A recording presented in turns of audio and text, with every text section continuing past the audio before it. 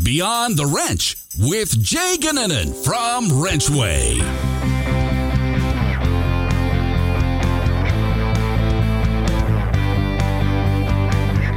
Hello, everyone, and welcome back to another edition of Beyond the Wrench. I'm your host, Jay Gannon, and today I have with me Arun Kumar, who is the founder and CEO of Driven Capital Partners, and we'll have a lot of really great insight for us on the business of service and just a lot of really good tips in general.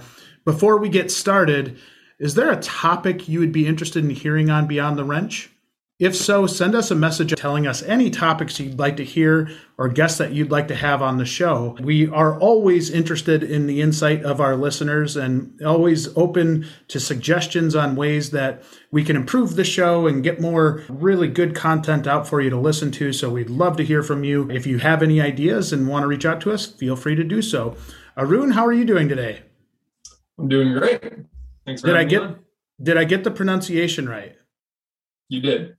All right. So we were able to talk ahead of time. It's a unique name, but it's really cool and had a really cool story behind it. But I want to focus on your automotive background. I think it's really fascinating what you've done so far in your life. And I think you've set yourself up for a really successful career moving forward as well. But tell us a little bit about yourself. Sure. So from college, we'll start there. I went into college thinking I was going to be a lawyer, tried out political science as a major, didn't like all the reading that came with that, had no interest in the subject, and then found the business school and was able to take an economics class as part of fulfilling core requirements and absolutely just clicked in my head, made sense. And from there, I pursued transfer into the business school and then got the chance to explore all the different subjects at my disposal. At the time, the easiest one, and that's pretty much all I focused on, and the easiest one was accounting. And I could basically do it in my sleep. It was just very easy for me to understand the way accounting works and the numbers behind it, how to get everything to balance, and just how to keep track of a business's finances.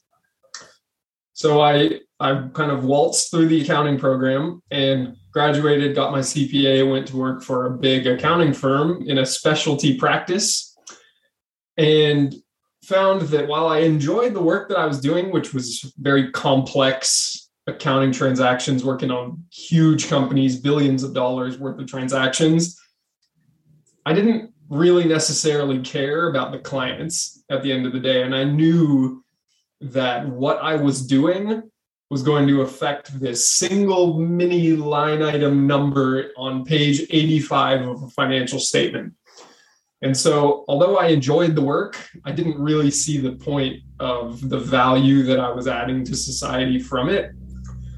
And, early in my career, I was really focused on doing well in my career, just everything career. And when I failed to make that connection in value, I started to look elsewhere for fulfillment. And I've always loved cars. And up until 2018, that didn't really mean much more than I memorized Top Gear, knew every single car that I could see on the road.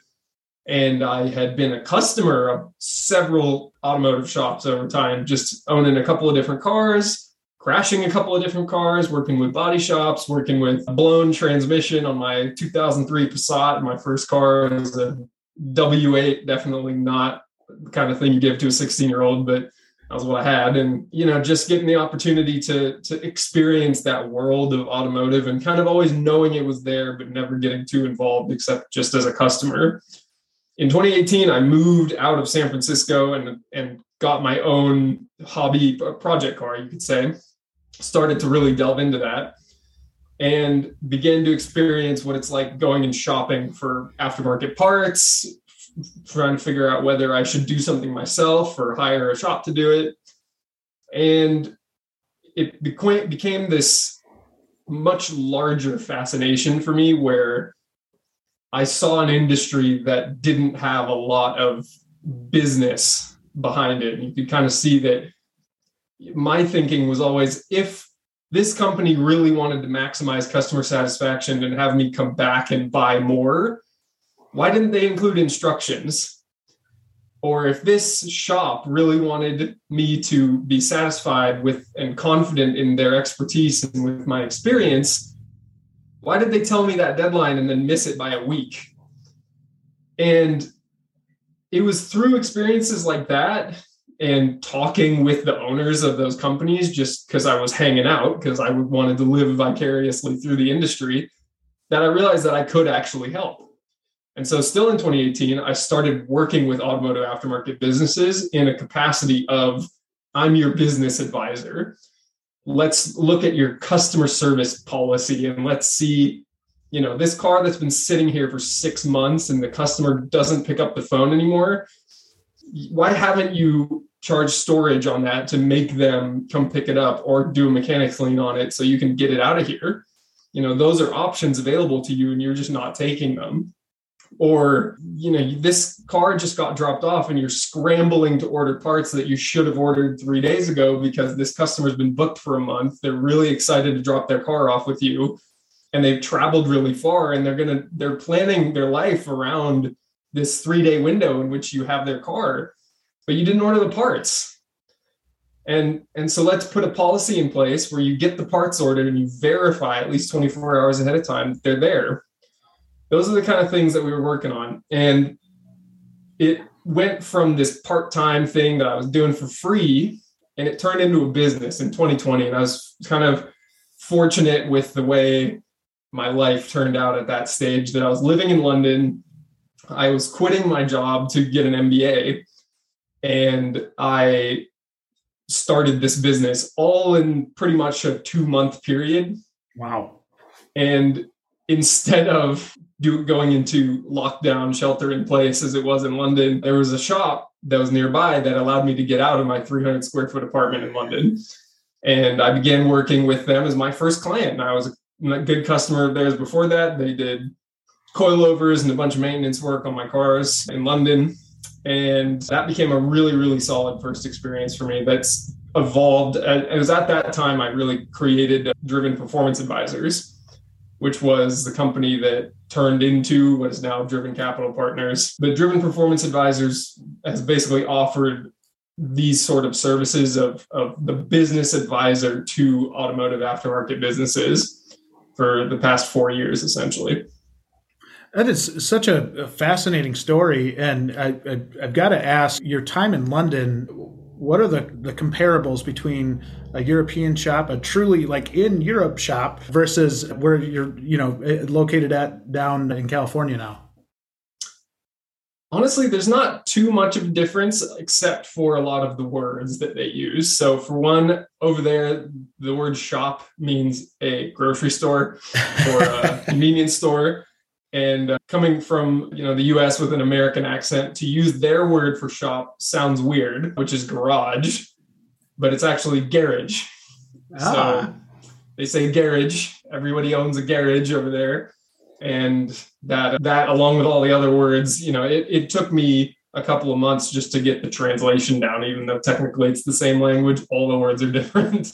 Right. And that can throw you for a loop just in general, but it's really cool to have kind of that background in seeing the world and seeing the different maybe cultures behind shops in general, but then also probably seeing the similarities between all of them, right? There's, a lot of them probably, regardless of where they're at, probably have the same problems or same issues in terms of their throughput or in terms of being able to turn around work or collect money, like anything. I mean, I've got to imagine a lot of it is very similar. Yeah. And so I think what I found, especially in those early days of running Driven Performance Advisors, even on a full-time basis, I had learned a lot just from being a frustrated customer and having hours and hours and hours and hours of conversations with shop owners and their frustrations. And it broke down in my mind eventually. This wasn't, I'm not a business savant. I didn't come up with this immediately as far as a marketing situation. It always breaks down to a lapse in one of 3 areas, or more than one. But it's strategy, operations, and finance. So kind of like you just said, The problem is you don't know who you should have as a customer or what services you should be offering them. That's strategy. You struggle with throughput, you struggle with hiring, you struggle with customer disputes, and you struggle with efficiency. That's operations. And you struggle with budgeting, cash flow, profitability, financing, and all of those areas, and your bookkeeping and taxes, of course. As a CPA, I have to mention that. But between all of those concepts within finance, those are the areas in which I found if you are lacking in one of those areas, it can be one of your biggest pain points. How much of those pain points stem from the fact that the folks that own a lot of these shops are coming from the passionate side of the car industry, right? Or they came with a technical background, maybe more so than a background in business, and they got into it because they love cars and they love being able to work on this stuff, and maybe don't have the business background necessary to really run a good business. I mean, is that something that you see out there? Is that maybe we always talk about the working on your business rather than in your business. It's something that Michael Gerber has said for years and years and years, but I think it's something that our industry specifically really struggles with. Is that similar in your scenarios? So short answer, yes. And the long answer in my example is Driven Performance Advisors focuses mostly on enthusiast-oriented shops and other aftermarket businesses. We're members of SEMA, not Apex, for example. And so in that world, especially, you get business owners who are incredible engineers. They've designed some new way of tuning or new suspension parts or fuel pump or whatever it is that enables them to run a very, very lucrative service business because they can open it and install their own products. And on top of that, install everyone else's products. So that's not to say that that's every enthusiast shop out there, but a good majority of them are like that.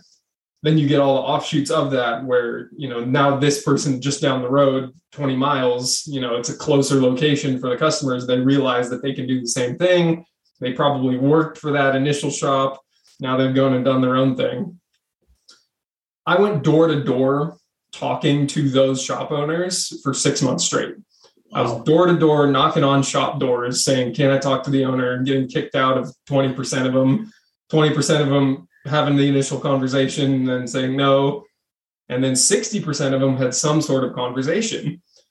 And of that group, I got so many times where there was a shop owner who came out and said, I'm really busy. I don't have time to talk to you. I can see you're a door-to-door salesman. I don't really want to have this conversation. Then they learn that I'm a car enthusiast, and within 20 minutes, they've forgotten everything else that they needed to do. And they're just talking to me about how cool this project is. Even if it's sitting under a tarp in the back of the shop and they haven't touched it in 2 years, they still think it's the coolest thing in the world. They're really excited to get back to it someday. If only I could find the right help, or if only customers had better expectations, if only my landlord wasn't screwing me all the time. So to answer your question, that is where that expertise comes in. You're focused on the car so much. And that's what we need you to do. As a business advisor in the automotive service industry, I have a huge respect for the amount of time and energy just to keep up on the new technology that it takes, not to mention the time and energy that it takes to actually do the work, whether you're dealing with rusty bolts or computers that won't work properly or wiring that's broken and you got to find out where. All of that is stuff that I cannot do. I don't have the skill for it. I don't have the patience for it. I don't have the intellect for it. And I would much rather stay in my domain and able to support you and your talent in that world, because I get it. I have worked on cars. I don't enjoy doing it. And so I have a huge respect for it, and I want to pay you for it is the other thing. And so, I don't want you to leave listening to what I just said and think, oh, that's my dream customer. He's going to pay whatever I ask him to. He's not going to haggle me. He's not going to complain. and he appreciates what I do. But you can make every customer feel that way. And part of it is everything that I've already talked about of you either bring in somebody or you take that step back to work on your business and see where you need to improve your strategy, operations, and finances so that you can not be disappointed, deceitful, or delaying to your customers.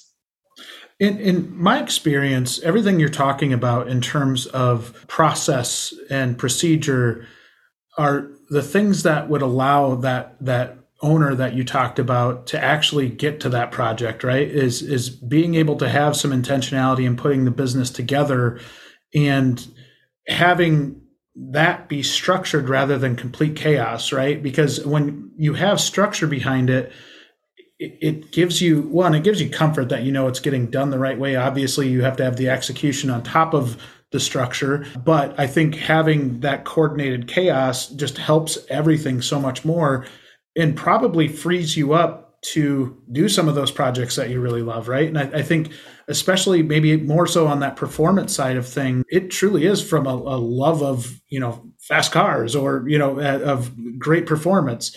And it's almost, there's parallels there, right? Between working on a car and making it fast and efficient and running well, and a business in the same sense is very much that same way. If you do your preventative maintenance on the business, I think you can put yourself miles ahead just by actually taking a step back and putting some foundation on things, right? You have to go slow to go fast. Yeah. And where that is a hang up for a lot of business owners, and this is where I come from, the accounting world, and I get the advantage of knowing finances really well, is that for a lot of these shops, they're almost living day to day in terms of their cash flow. And even if you are above that, and I would imagine the listeners of this podcast, there's 100 plus episodes out there where you've been able to take resources and apply it. So hopefully you're not day to day on your cash flow, but maybe this is your first one. And what you can get out of it is at least make the investment to say, I need to better understand where that money is going. And one of my clients right now is a shop that invests a good chunk of their sales every month into the parts that are going into next month's projects. If you look at their books on a cash basis, it looks like they're not making very much, because they're saying, hang on, I just spent all that money on parts. My net income at the bottom line is very low, but that's because all that money is going to be earned next month. So let's say you have a slow month in sales where you didn't get to earn a bunch of parts purchases from the previous month, and then you go into a big production month without as many purchases. The average of your bottom line between those 2 months is what's more meaningful, but you wouldn't know that unless you do the books and understand that. And I'll take one step back on the go slow to go fast point. Once you have done something like that, taken that kind of exercise in place where you can see, okay, here's something I can do to control my cash flow a bit better so I can go slower, maybe focus on spending a week getting all the dusty projects out of the back of the shop that are customer cars that will pay you once you figure it out, and you need to spend a day on diagnosis or whatever it is. Now you can get comfortable with that, seeing a little bit of your cash flow. So start off with the books, at least understand what your cash flow looks like. But then take a step back. Why are you in business in the first place? What are your capabilities? What do you want your life to look like? And what do you want your business to look like? What are you trying to be proud of in 10 years? When you take the time to answer those questions and you look at where you're at right now, today, you may see there's a giant gap in that the market and your customers have completely controlled the direction that your shop has taken. And it actually looks nothing like your dream, whether it be the hours that you're working, the fact that you haven't been able to hire anybody who can keep up with you technically, or you are just doing work based on the fact that these are the cars that your customers have in your immediate neighborhood around your shop.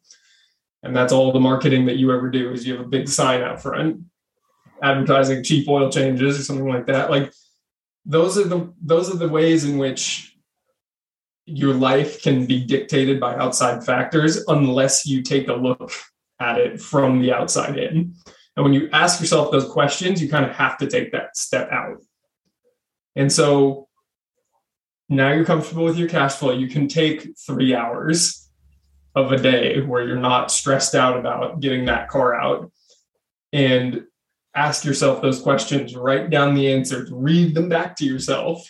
And then you'll see, okay, right now I am not where I want to be financially. I'm not where I want to be with my family relationships. I'm not where I want to be at work. Here's what needs to change. I am spending 20 hours a day stressed out about work. Let's cut that down to 16. How am I going to do that? Do I need a service advisor? Do I need a virtual assistant to handle some of the parts ordering?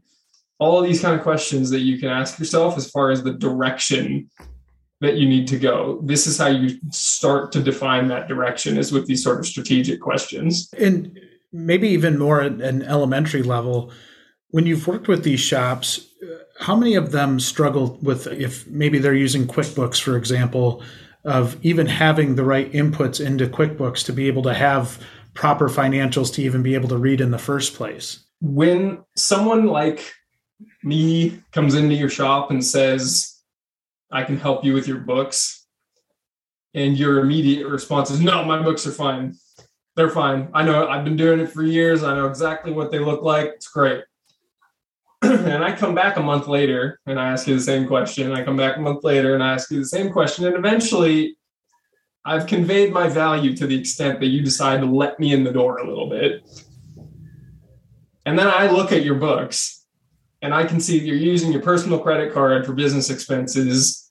You have 8 bank accounts hooked up in your QuickBooks, and like 4 of them are showing purchases at Nordstrom's or something like that.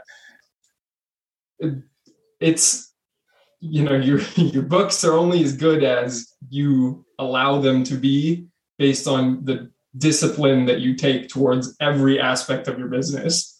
And if you're exhausting all of that discipline and all of that effort into just making sure the cars are put out and you don't have anybody on the other side, then yeah, it's going to fall short in that way. So yes, I've seen that many times. Well, and it's hard from a business perspective to get a true idea of how the business is doing.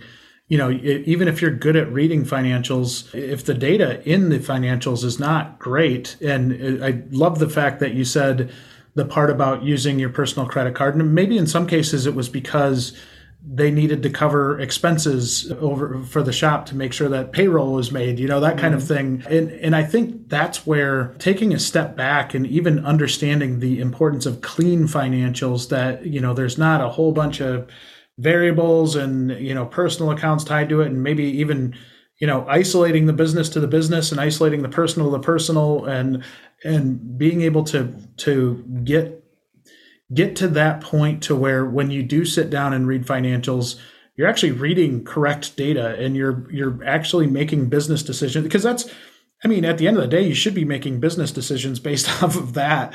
And if it's not good data to begin with, you're probably just kind of throwing your head against the wall because things aren't aligning the way that you thought they would. You're absolutely right. And I think one of the first questions that I ask clients who are newer in business is, do you have a business bank account? And when the answer is yes, that is a big relief for me. And then the question is, okay, did you open it at the same time that you opened your business?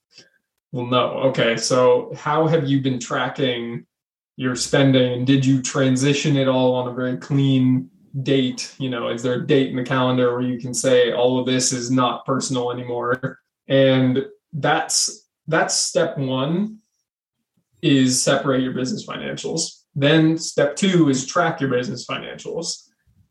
Step 3 is, okay, you've tracked it, which means you've gone into QuickBooks and linked your bank account to QuickBooks, and so at least it's pulling the data in there.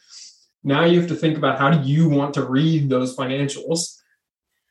Do you want sales just as one line, or do you want labor and parts broken out separately? Do you want anything else broken out separately? When I owned a shop over the past year, we did installation of a lot of different kinds of film and detailing. So, a bit more enthusiast oriented shop, vinyl wrap, paint protection film, things like that. I had 9 line items for my sales because we had 9 different types of products that I wanted to track separately, and I wanted to track their margins.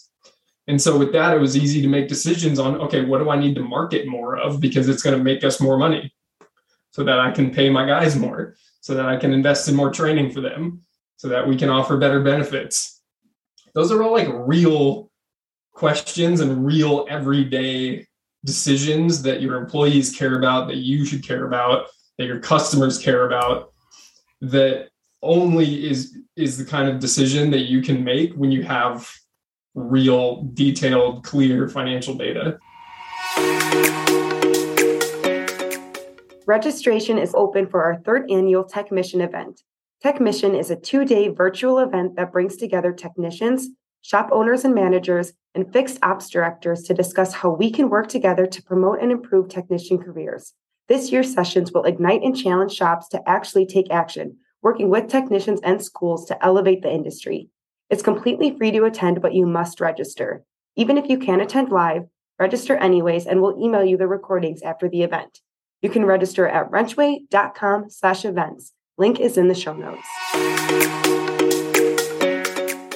I can't stress the importance of that enough, to be able to see, when you do have those 9 different line items of what the gross margin is in those line items, to be able to tell, if I think if the way I want to phrase this is that if a shop were to take a step back in that industry specifically and look at what truly is profitable, it may surprise them a little bit, no? Yeah. And I think I can't speak to the specific profitability of every single different type of shop and every single different type of job out there. But I would say that this is where the complexity of cars really comes back into play, and where you can help your customers have a better appreciation of this. Because just think about 20 to 40 years ago, and even in the last 2 decades, what is the common perception of an automotive shop? They're going to steal my car. They're going to steal the change out of my car. I need to lock the glove box. I need to make sure that I take pictures of every single corner of it, because if they damage it, they're not going to take responsibility for it. And I need to go through the estimate and the invoice with a fine-tooth comb so that I don't get ripped off. That is what at least my whole family and family friends circle would think of automotive shop. And, my whole family is not car enthusiasts. They don't have an appreciation for the industry, nothing like that.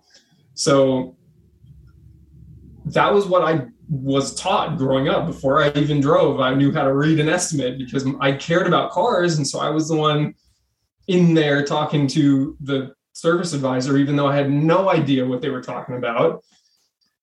And I saw it as, wow, that's so cool. You get to work with cars. And my parents are going, you're going to rip me off, and I got to make sure I lock the glove box.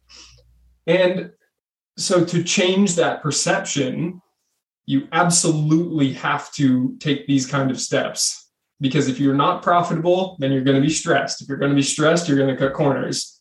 If you're going to cut corners, you're going to continue to ruin the image of the industry. And that is the logical path that we can walk straight back away from and say, are you profitable? Are you doing what you want to be doing? Let's start with those 2. If the first answer is no, then let's start by cutting off your spending and just do the work that's in the shop. Once you've done the work that's in the shop, okay, now let's look at, is this the kind of work you want to be doing? Or what can you be doing differently to offer services that you really enjoy doing, that you're good at, that you can do quickly, and that you can be profitable in doing, because people appreciate your specific expertise in that area. I don't think anybody should be a generalist. I think everybody should be specialized on a specific make or on a specific powertrain if we're getting into the world of electric vehicles and that kind of thing now, or a specific, in my enthusiast world, type of work, whether it be performance applications or aesthetic improvements or suspension, racing, and all those different types of disciplines out there. You should focus on one. And once you've done that, now you can be profitable. And now that you're profitable, you have expertise that you can invest in with your team. You have more vacation that you can take so that you're less stressed. And all of that leads to you investing in, is it AutoVitals has digital vehicle inspections where you can go in there and take a video of the car before it comes in, and the tech can say, okay, this is what I need to do on this car, and do the video thing and text it to the customer. Once they've texted it to the customer can approve the estimate. They can check boxes on the system that you've invested in to approve and decline services. And it's a seamless process. You don't need a service advisor spending all day making phone calls and arguing with customers over a price. And the experience on both ends is so much more transparent, and it's so much more peaceful, and customers have confidence in what you're doing now. Yeah, you're building trust, right? I think so much of a shop, and both their marketing approach and the way they do business, should be focused on building trust, because I don't think you're alone in that experience and the way that you were raised, because I do think that's something we've fought against as an industry for a long time.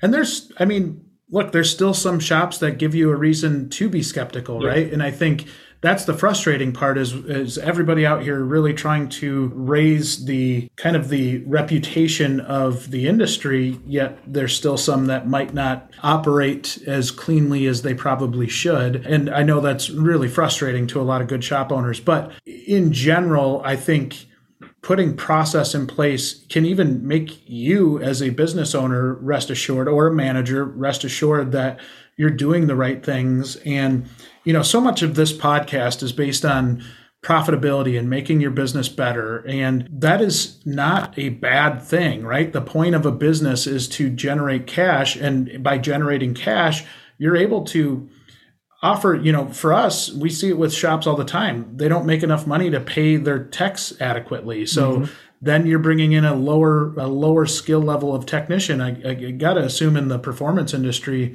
having skilled, really, really good technicians is pretty vital to making sure that you have a good, reputable shop and that you can do things in an honest way. And so, looking at the performance industry as a whole, I think there's so many accurate reflections of every shop that's out there, and being able to afford good talent and offer them benefits to take care of their family.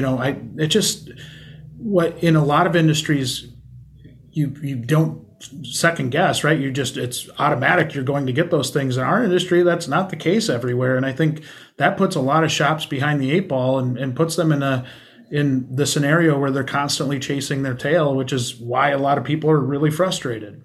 Yes, I think one of the things you just acknowledged there is a pretty big spectrum right now where we have seen the emergence of things like ASOG, podcasts like yours, where there are a lot more resources out there from the people who have figured it out over the years and know how to run it better, such that the less successful shop owners can dig their way out just in using their own effort to listen to podcasts on their commute, post in the Facebook groups to ask questions on the issues that they're facing. And I'm very grateful for that. And I think that the question that comes up now is, okay, you've crossed the threshold, you're on the mountain of success, and you're seeing how you can do things better. So now how do you proliferate that through the industry? And we're doing it. That's the point of this podcast. That's the point of ASOG. That's the point of every other shop owners Facebook group and similar podcasts. And yet this is still something that we struggle with. And so it has to be a very loud movement that I encourage everybody who's listening to be involved in, of now that you get it and you saw that one thing that helped you change, like go share that with your neighbor. Don't just get on the Facebook group where everybody's already in there having been self-selected. I think this is a very competitive industry, and it would be less competitive if more people specialized. But if you go talk to your neighbor and you say, how are things? And they say, get out of here. I don't want to talk to you. You're my rival shop owner from next door. Just say, no. Like I'm comfortable with how I'm doing. I'm sorry if I am threatening to you, but persist. I think people can smell that intention.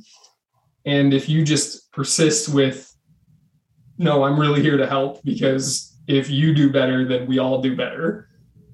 And you don't have to say that to them because that kind of points the finger, but just get in there that you just are here to check in, and that, you want to chat and connect, because it's a community of people that we all know exactly what I am a fairly new member of this industry, but I've spent so much time talking to shop owners. The conversations are not different between shop owners. They're all the same.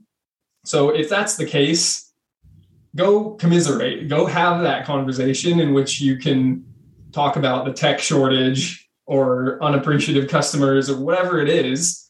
Then you can strategize and you can say, okay, this person needs to, this tech that's working for me, they actually need lower level experience. I do mostly really complex diags on new European cars. This person's probably better suited for suspension and brakes right now. And I know you do more of that. I don't want to just fire them. I don't have the heart to do that. And that's a serious story that I've heard before. And so I'm just suffering right now because I don't know what to give them. They're just mopping the floors. They're not happy. I'm not happy paying them. How about you take them? And then that frees me up to go hire another tech that has better experience in the right things that can actually help me. That's a scary thing to do, but that's the kind of thing that helps the whole industry win as a whole. Yeah, I think taking that mentality, and I've heard shops doing that, or even, maybe they've got just an applicant in that same scenario, right? Maybe not necessarily even working for them. They can't take them on. They then pick up the phone, call their, rival, and will say, hey, you know what? I can't take this person on right now. I talked to them. They seem like really good person. I think maybe you should talk to them. And I think at some point at the initial conversation, there's probably some level of skepticism, but I think it could be the olive branch that helps you be able to grow a better relationship. And, rising tide lifts all sails. And I think that is so true of our industry right now. And I do think in general, we've got to get past that, your neighbor is the devil, right? Your neighbor is somebody you don't want to help get better. But, I've had the fortune of being kind of, I guess, in conversations with shops where they've talked about that and been far more open than even 5 years ago, right? Where they, in the past, we're not letting any secrets go. This is all staying here. And we're not letting a player go to the other team. I think as the shortage of talent has gotten tough, the technology continues to evolve every single day. I think having friends as neighbors can be a really impactful business strategy. And like you said, I think there's going to be some level of specialization that's forced, right? You just can't afford to have all the tools or all of the expertise on everything. And being friends with a neighbor and saying, hey, I got this transmission job. We're not a transmission shop. We don't like to do transmissions. We'd love it to refer the customer to you, or, possibly bring the vehicle to you on behalf of us. I think there's a lot of opportunity for that in our industry, a lot of opportunity for growth. And it's really refreshing to hear that from you, because I do think it's an area that shops could make their lives a lot easier with. Thank you for listening to Beyond the Wrench. At this time, we would like to take a moment to highlight this week's sponsor, Fullbay. Fullbay is an industry-leading software solution for heavy-duty repair shops. Their platform enables shops to receive repair requests, invoice customers, and everything in between. With Fullbay, owners and employees get into the shop, get their work done, and get back to their friends and families. To learn more about Fullbay, visit fullbay.com/wrenchway. I will also say that with that specialization and also with everybody getting along better, ideally comes something that I think has already happened pretty consistently across the dealer service world, which is, if you look at dealers versus independents, at least over here, the labor rate is almost double.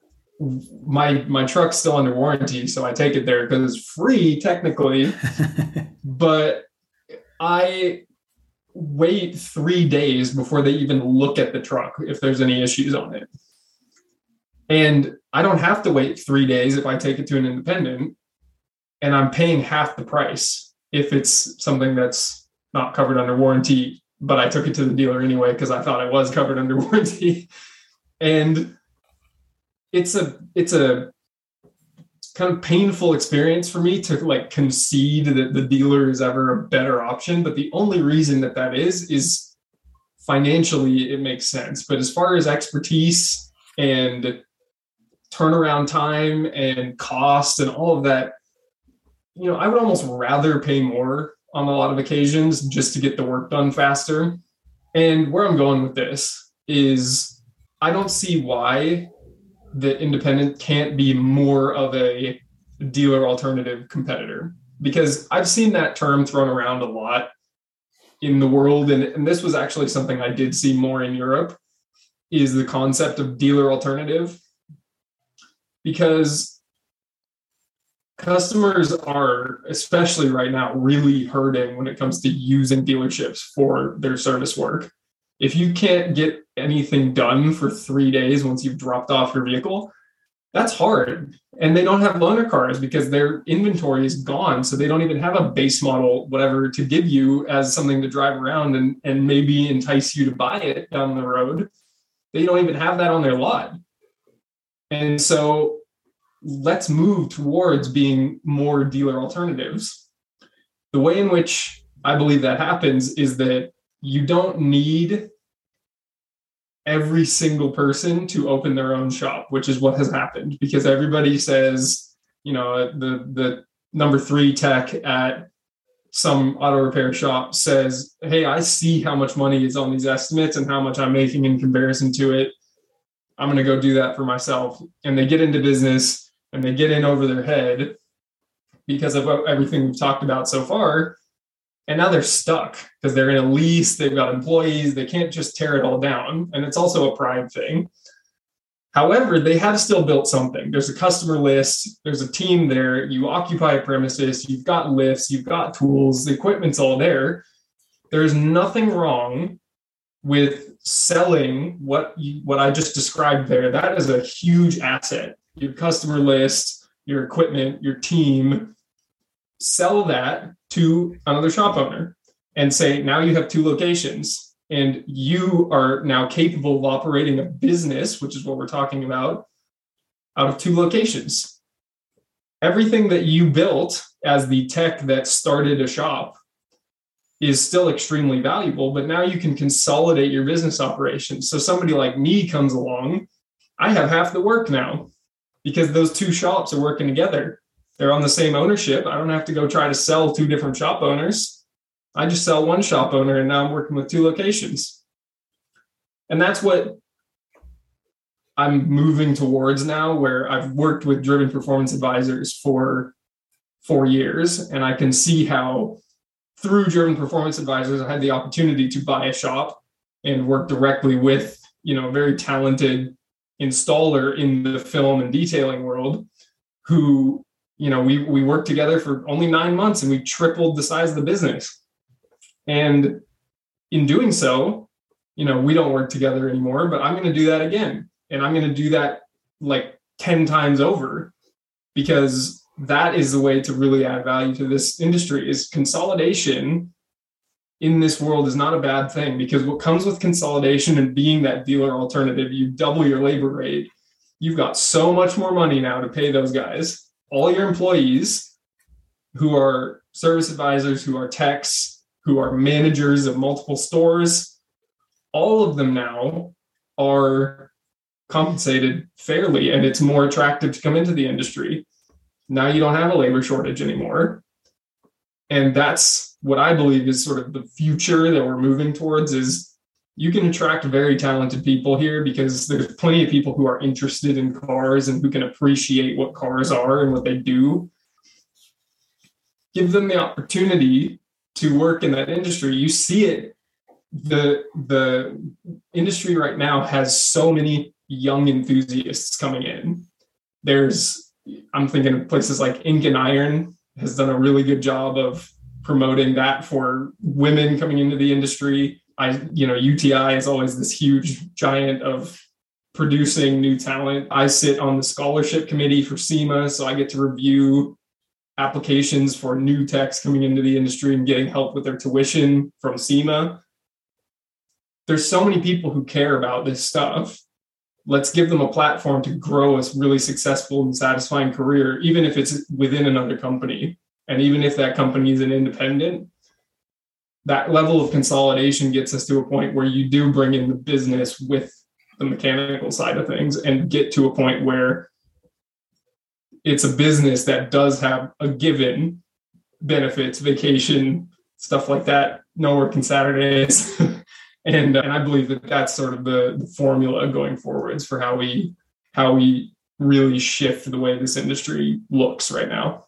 And so much of it is differentiation, right? And knowing why you're different than all of the other shops that are out there when it comes to the talent side. And I think that helps with the marketing side to customers as well, as just having a good understanding of who you are, but having the ability to have flexibility to offer different things is so unique. And, we have talked about it in the past on, being able to look at how a tech company offers benefits and flexibility and that kind of stuff. And how do you incorporate that into your shop? Because that could truly be something that separates you, and not being so closed-minded or old-fashioned to the fact that things change rapidly, and the way that electrification is happening right now, and, just in general, the shift in our industry.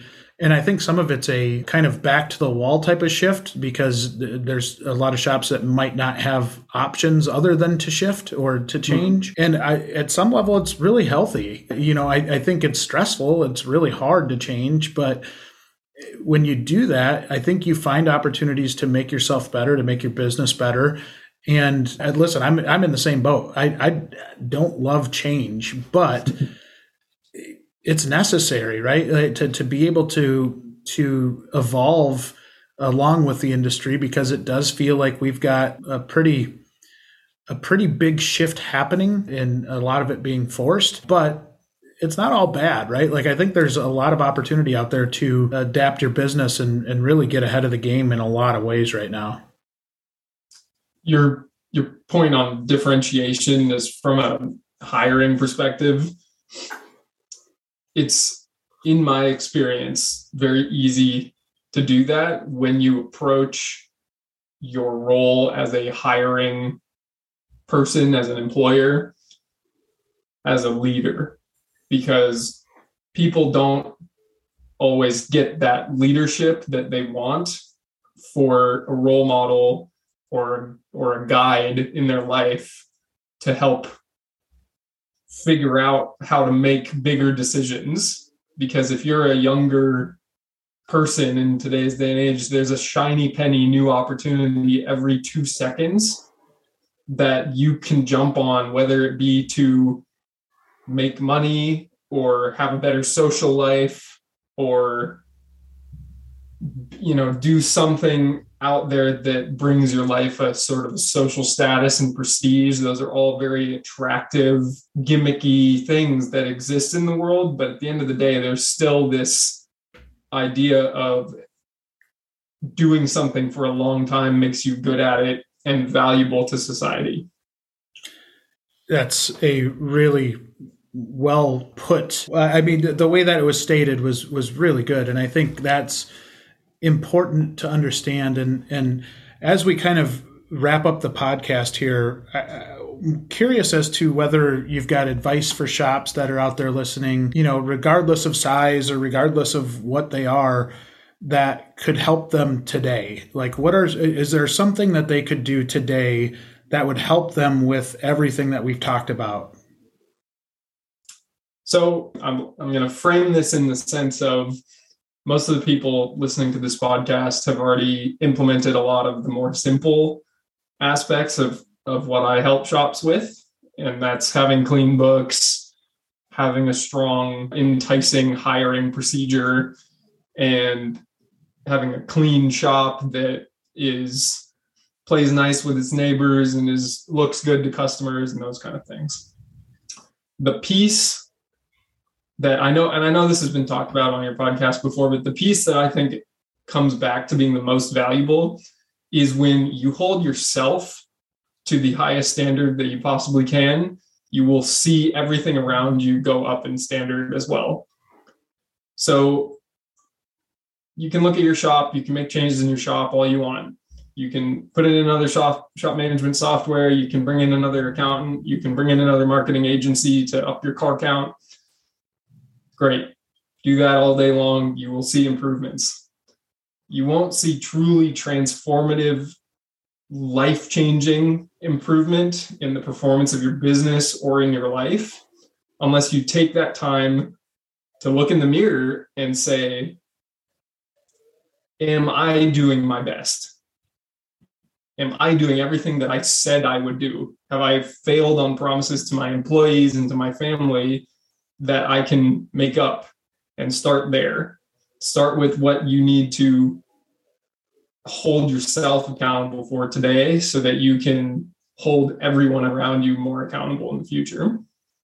Man, that is really good advice, just life advice in general. That is great. All right, so where do people find you at? I know you've got a really cool Instagram page that you put a lot of content out into. I know you put a lot of effort into it. And if somebody wants to get in touch with you, how do they do that? So LinkedIn and Instagram are the biggest platforms that I use. So Arun Kumar on LinkedIn and then Arun D. Kumar on Instagram. All right. Well, thank you so much for taking the time today to do the podcast. There was a lot of really good insight, a lot of refreshing insight, like some different things that even those that are really experienced in terms of baseline accounting or anything like that, there's probably improvements that can be seen in any shop anywhere, right? And so appreciate you taking the time to really walk us through this. And it was a lot of fun. As always, it's always a great time talking to you. Yeah, likewise.